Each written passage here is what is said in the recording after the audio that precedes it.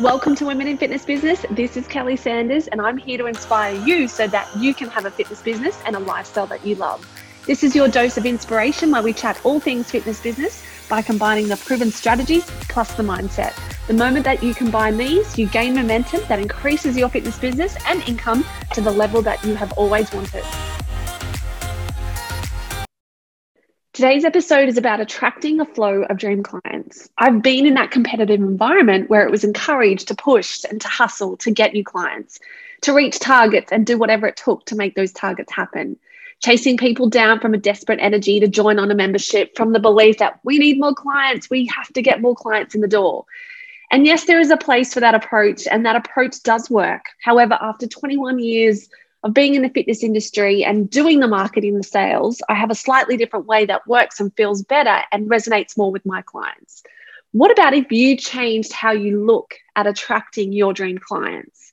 What about if clients come to you because of you? We don't go searching for clients, that we don't go stressing about clients coming, that we don't go after leads, that we actually attract dream clients with our powerful content, with the value, with the energy of service. The things that make your services unique and different is you. It's your magic. It's your genius.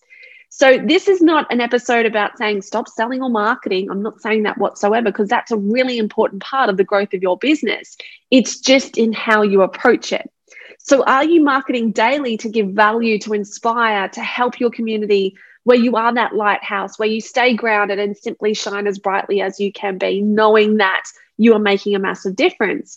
Or are you making and forcing yourself to do it? Because if you don't, then you won't get new leads, you won't get new clients, and then you won't reach your income goal for the month. Totally different energies. And the energy that you create your content with is the energy that it's received. And we've all seen those posts that scream scarcity. Like, it's just like this, oh, that's really awkward. So no, I don't want you to stop showing up and or selling, but you've got to understand that people are searching for content because they are in a world of pain. They need help. They want inspiration. They want someone to guide them that's going to help them get to their goals. So for you to show up in light and lead and inspire from a place of value, from a place that I know I can help you live a better lifestyle, which will have a massive ripple effect on your life. People buy you because they want a result and they want to get out of that pain. People want to be with people that they resonate with, that they like, that they trust. So when you're showing up from a place of service, giving value, these people are going to resonate with you and they will come. So release that need to make something happen, to control. There is nothing more powerful than someone who is aligned with purpose, who truly has a genuine passion for helping people, because you can tell that whether you speak to someone or you're consuming their content. You just know. And when it's time for people to move forward, when they are ready, they will just go and seek you out.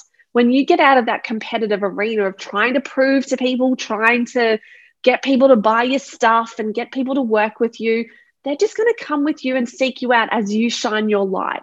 When you just show up from that position, you reach this place where people just energetically align with you, they resonate with your message, and will naturally just be attracted to you and reach out and go, hey, I really love what you have to say.